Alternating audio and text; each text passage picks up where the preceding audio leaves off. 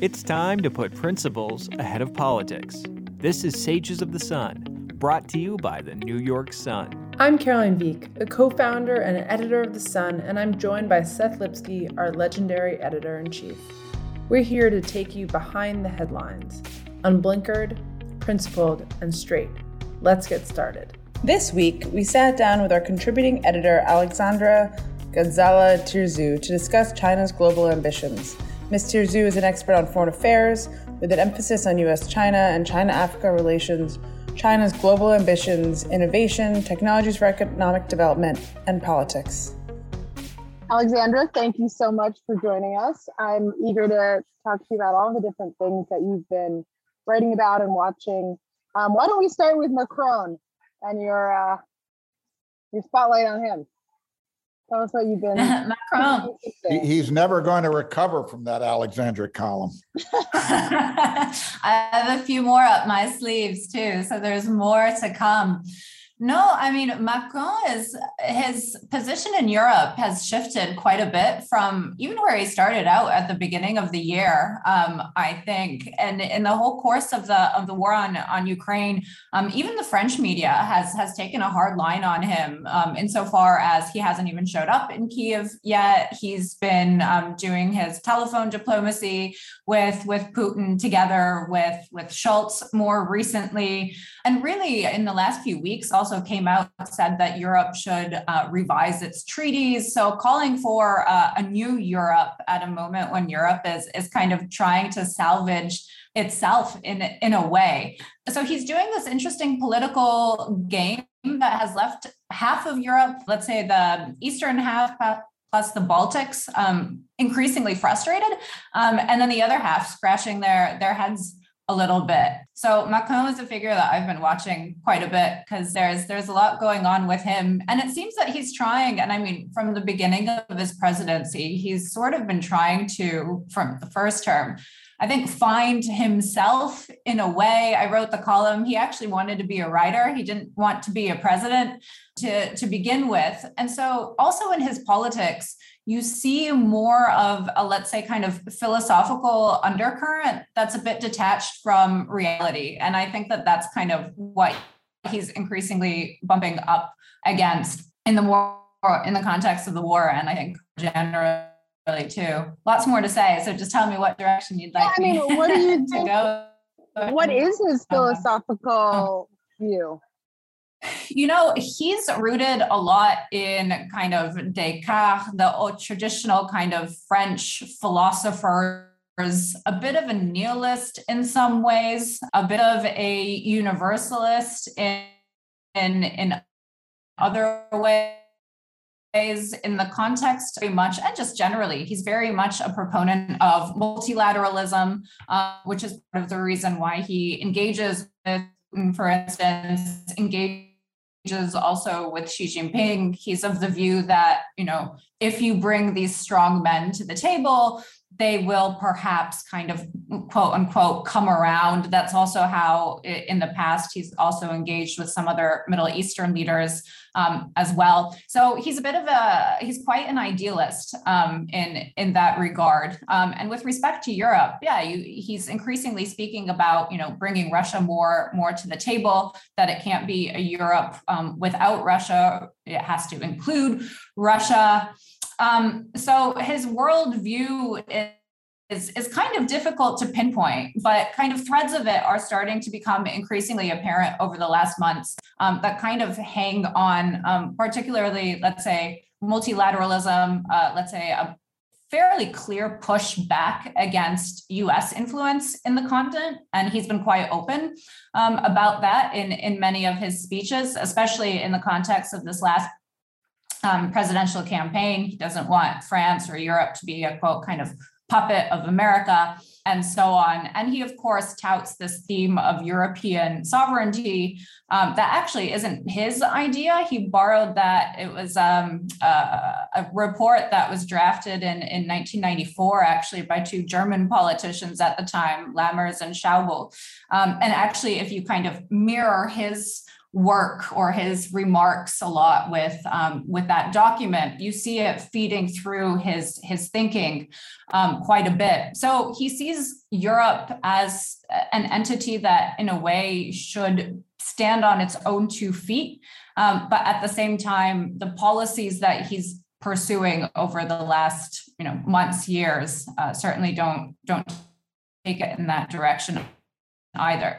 So long way of saying that his philosophy is a bit muddled, but there are certain threads that we can pull on and try to grasp at. Yeah, so I guess 2 questions off the bat. One, can you tell us a little bit more about that document and what it was arguing? And then 2, like, where have the most concrete pushbacks against U.S. influence in the region been? Sure.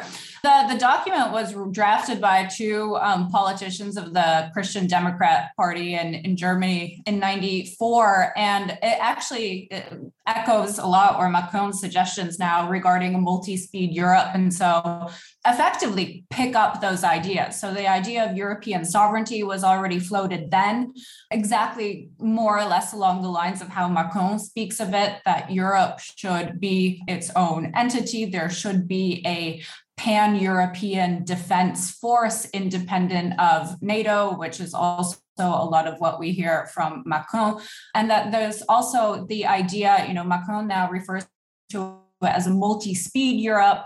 Lammers and Schauble, they referred to it as Europe kind of based in concentric circles, where at the core would be Germany and France, the idea being the kind of let's say, core powers would be the ones that would or were more open and enthusiastic towards greater European integration.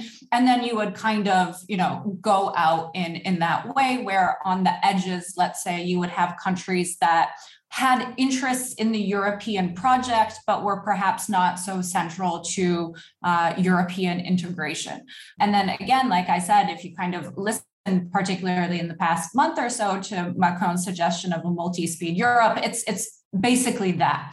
And it's funny, in several speeches over the years, already in 2017, he was referring quite a great deal to this paper. He picked it up in a speech he gave in 2017, which he gave in Germany at the time, kind of apologizing almost that his predecessors also didn't pick up and run with that idea. So in a way, in a strange way, if you kind of follow through with some of these threads, it seems that this kind of idea that was already floated in the 90s is a little bit of his pet project. In terms of pushback against U.S. interests in the continent, I think kind of the clearest example of that is his constant insistence on a European defense force, which I find interesting in its own way. So he several years ago made the point that NATO is brain dead, which I think is kind of ironic in the present context, but nevertheless, and he constantly or fairly frequently rather speaks about the need for Europe to be able to defend itself and not be reliant on the West. He's also kind of in, let's say, a different context, that kind of cultural context, which is also a little bit ironic, I think, in a way. He's pushed back, or he's in part accused American wokeism of infiltrating French society in particular, and saying that the French cannot become like the Americans, we cannot be woke, which is also interesting if you kind of trace back some of the ideas that shaped the quote unquote woke movement. Those actually originated, some of them in France, and with some of these with some of the kind of philosophical underpinnings. So he's pushing back militarily, he's pushing back culturally. It trickles in different ways. Is there a French word for woke? Not that I'm aware of. No, we can come up with one, maybe. That'll be the next column. Like hot dog, the hot dog. Get a hot dog. You just say it with a French accent, no? Le hot dog, le woke. So how does this idea of European sovereignty relate to national sovereignty? It usurps national sovereignty. The idea is this kind of all-encompassing European community with an overarching supranational government, supranational judicial system, so on and so forth. And the idea that was floated then, which again, if you kind of pick up on some of Macron's more recent thinking, is that, and I believe the wording is something along the lines of only through the European community can states be sovereign. So this idea that you need to give up quite a bit, which is what we see now with the European Union in many respects, giving up quite a bit of national sovereignty to, as kind of their vision to then become sovereign as Europe. So that document, the Schauble and Lammers document, and one could argue also Macron, they don't speak about national sovereignty. If you listen to what he kind of the wording and language that he uses, he speaks about European sovereignty.